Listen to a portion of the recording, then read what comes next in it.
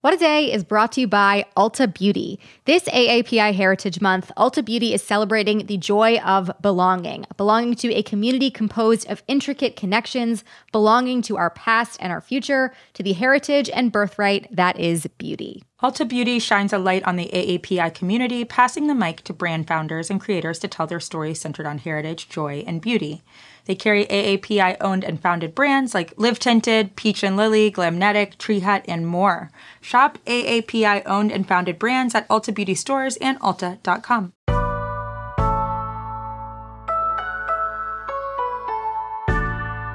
It's Thursday, October 28th. I'm Gideon Resnick. And I'm Tre'vell Anderson, and this is What a Day, celebrating 2 full years of these little conversations at the start of episodes.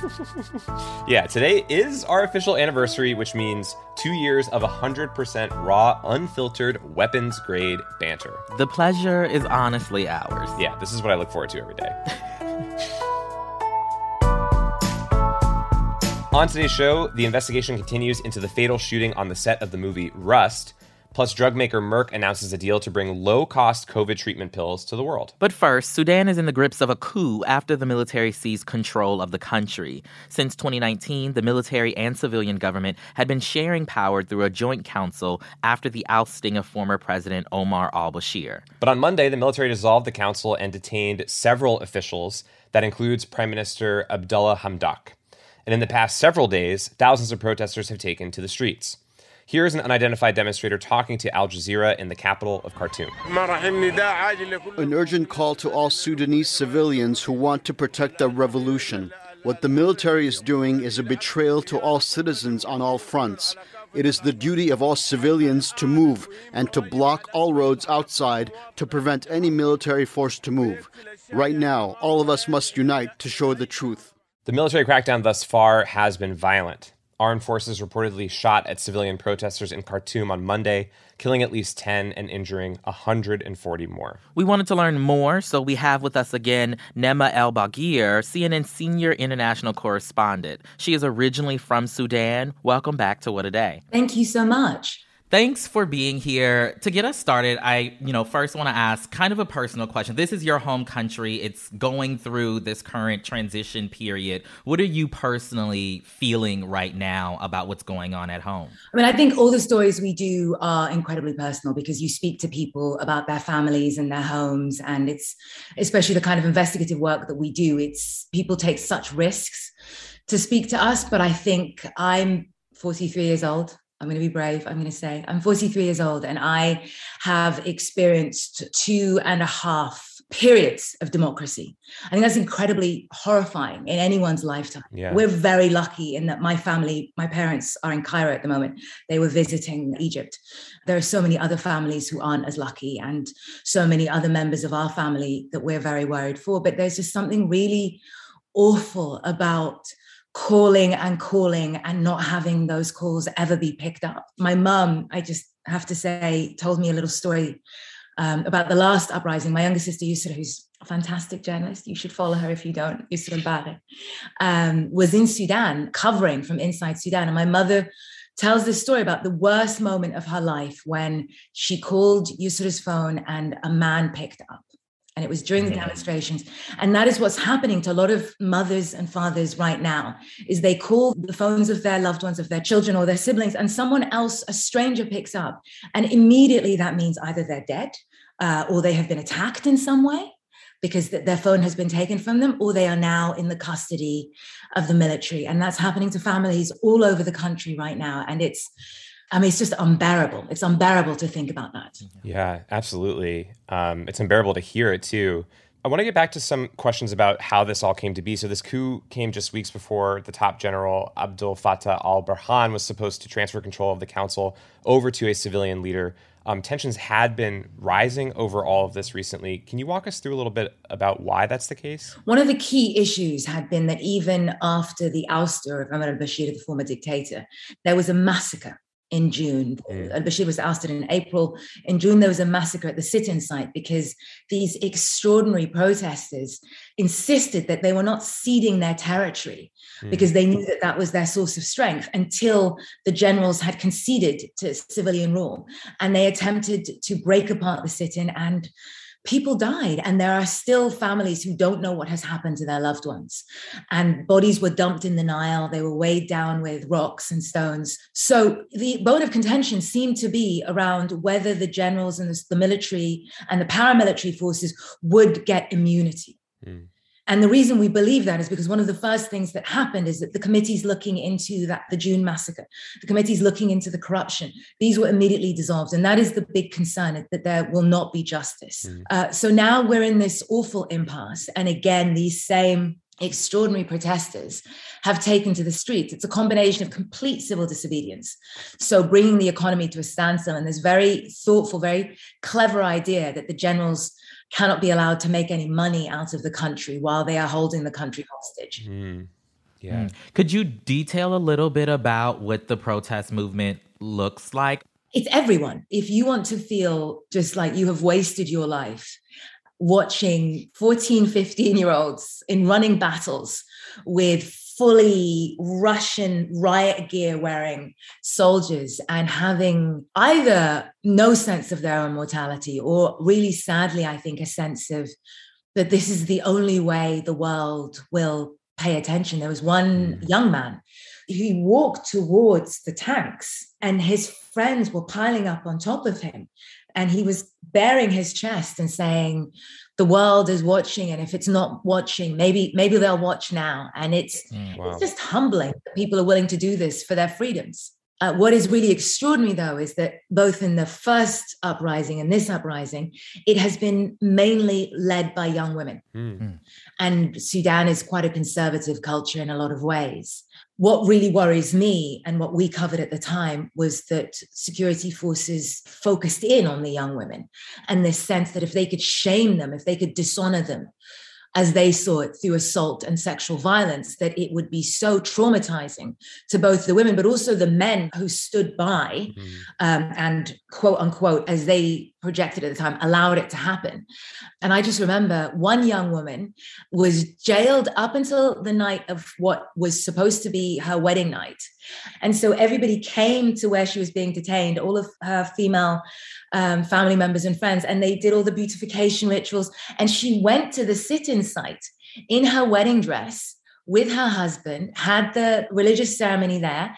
They were, of course, detained, and she went back to the jail cell in her wedding dress. And so when we went to interview her, she still had all the beautiful henna markings on her hands. Wow.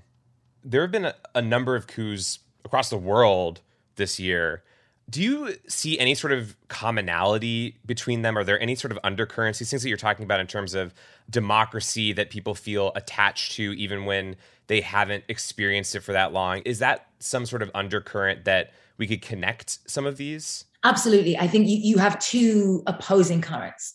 You have one, which is the ways in which President Trump, populism in Europe, you've had this imbalance in the way that the global community now deals with rogue rulers, and this sense that you can get away. We can go back to those bad old days after the reset of the Arab Spring and what happened post-Arab Spring in North Africa and the Middle East. And at the same time, you have, again, just this fundamental human hunger for freedom and freedom of speech and the ability to live with that sense of dignity. What do you think that this all means for Sudan's future? What can we expect to happen next year? If this is pulled back from the brink, and possibly there's still a chance it could be, the fact that General Burhan in his press conference was talking about the prime minister as the prime minister, not the former leader, not the former prime minister, right, I think is very interesting. The fact that the US is taking its time legally defining this via the State Department as a coup speaks to perhaps some hope that this can be pulled back from the brink. I'm wondering, from your vantage point, what could or should an international community be doing to help the people of Sudan, both from kind of the institutional legal context, as you've mentioned, but also regular people as well, right? What can they do to help the people of Sudan? People need to keep talking about it. Regular, what did you call it? Regular, degular, schmegular. I love it. The more regular you are, the less wonky and banging on about foreign policy you are, the more, I think if the global race reckoning and the broader kind of civil liberties reckoning that we've had across the world in the last few years should have taught us anything is that our shared humanity is so important. And so injustice anywhere calls to justice everywhere. And we just have to keep tweeting and retweeting. Set an alarm if that's what it needs, to kind of tweet out at your representative and say, hey, are you continuing to follow up with the generals in Sudan about this? Because there are kids my age who look like me, who probably listen to the same music. There are kids who matter to me. And that's the most important message anyone can send. Naima El-Baghir, CNN Senior International Correspondent. Thanks so much for joining What a Day. Thank you so much for giving this a platform. You guys are amazing. All right, so we'll have a link to some stories in our show notes so you can learn more about the coup and the civilian protests against it. That's the latest for now. We'll be back after some ads.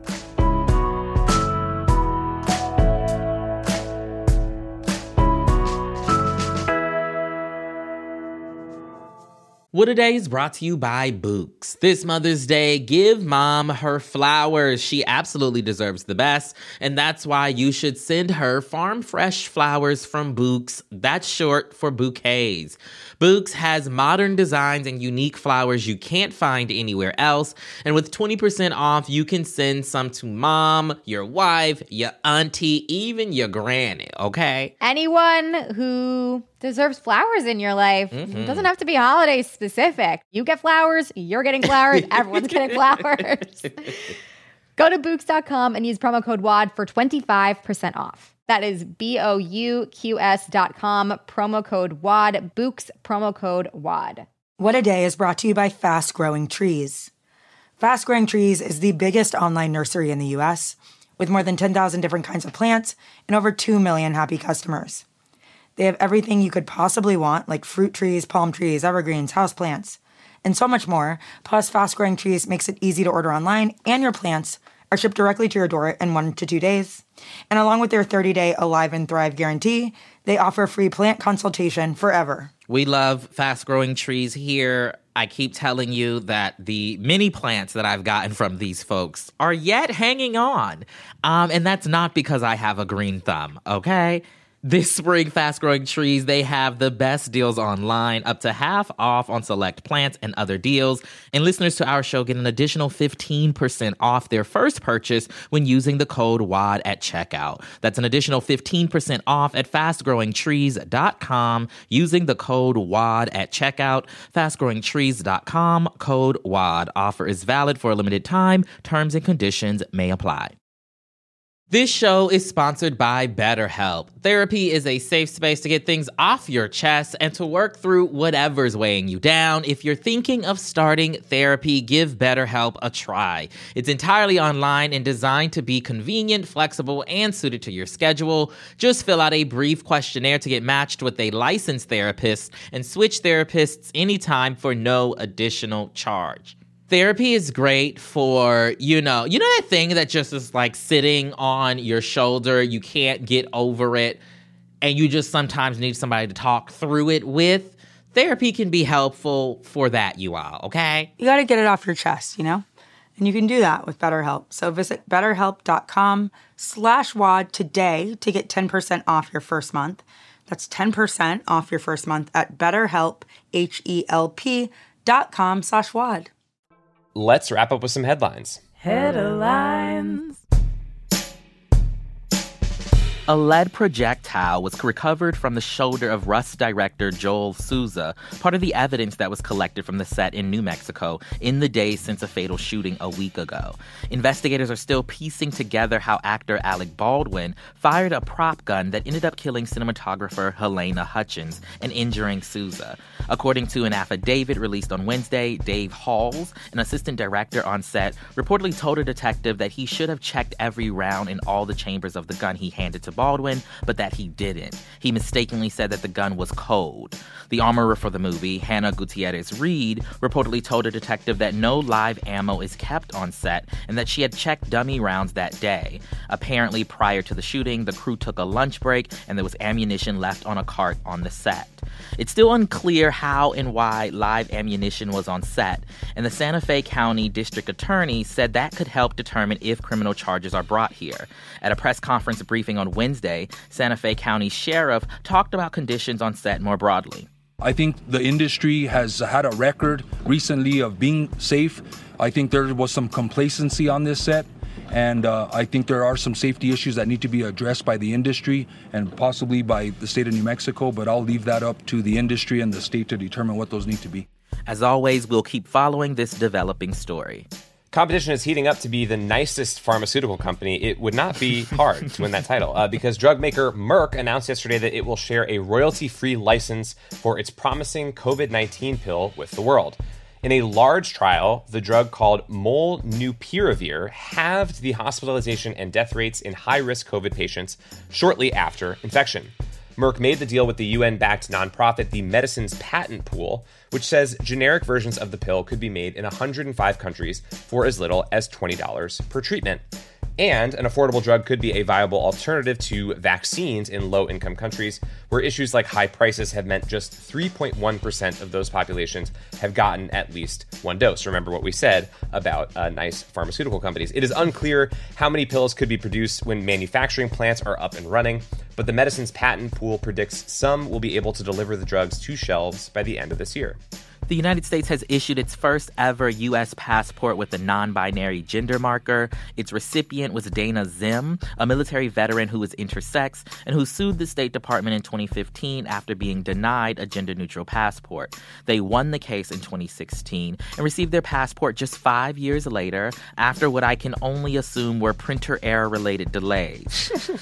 Just kidding. Zim had to take the State Department back to court in 2018 after the department failed to comply with the 2016 ruling. Upon receiving their passport, which will allow them to travel outside the country for the first time in years, Zim told the Washington Post that, quote, "I feel good about standing up for myself and other intersex and non-conforming people." Under President Biden, the State Department announced in June that it would add an X gender marker to passports, and all passport applicants will be eligible for that option by early 2022 after the department updates its systems and forms. Good for them, and I hope the trip is good.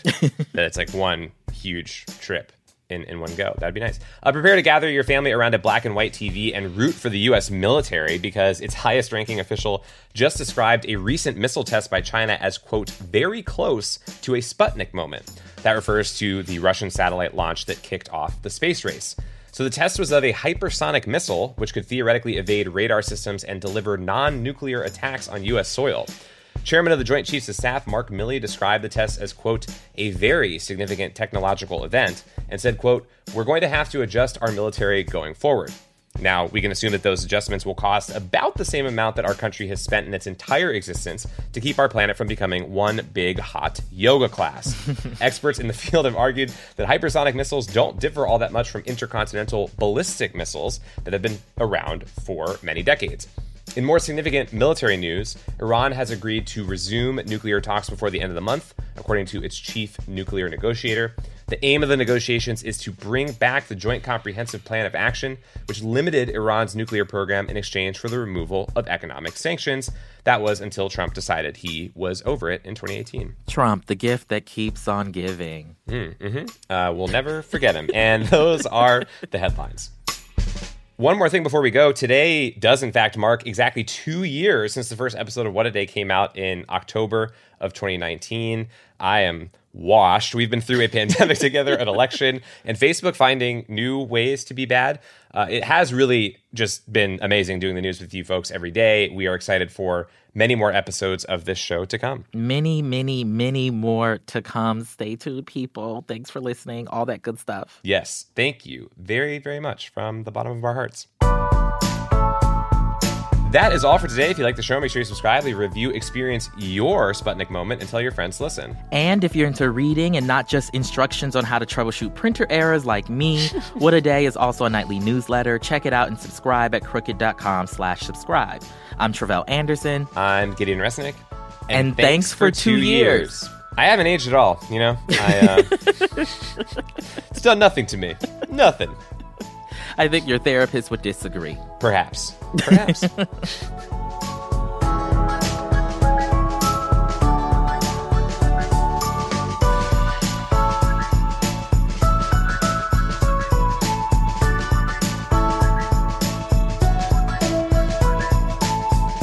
What A Day is a production of Crooked Media. It's recorded and mixed by Bill Lance. Jazzy Marine is our associate producer. Our head writer is John Milstein, and our executive producers are Leo Duran and myself.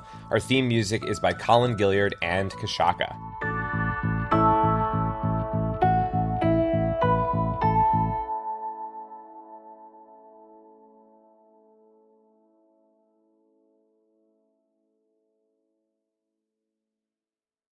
As a chef and a restaurant owner, I'm as meticulous about my cookware as I am about my ingredients. That's why I love Made in Cookware. Each pan they make isn't just designed to perform, it's crafted to last. As a mom, I love that I can trust Made In. It's made from the world's finest materials, so I can feel good about what I'm feeding my family. I'm Chef Brooke Williamson, and I use Made in Cookware. Shop chef quality pots and pans at madeincookware.com.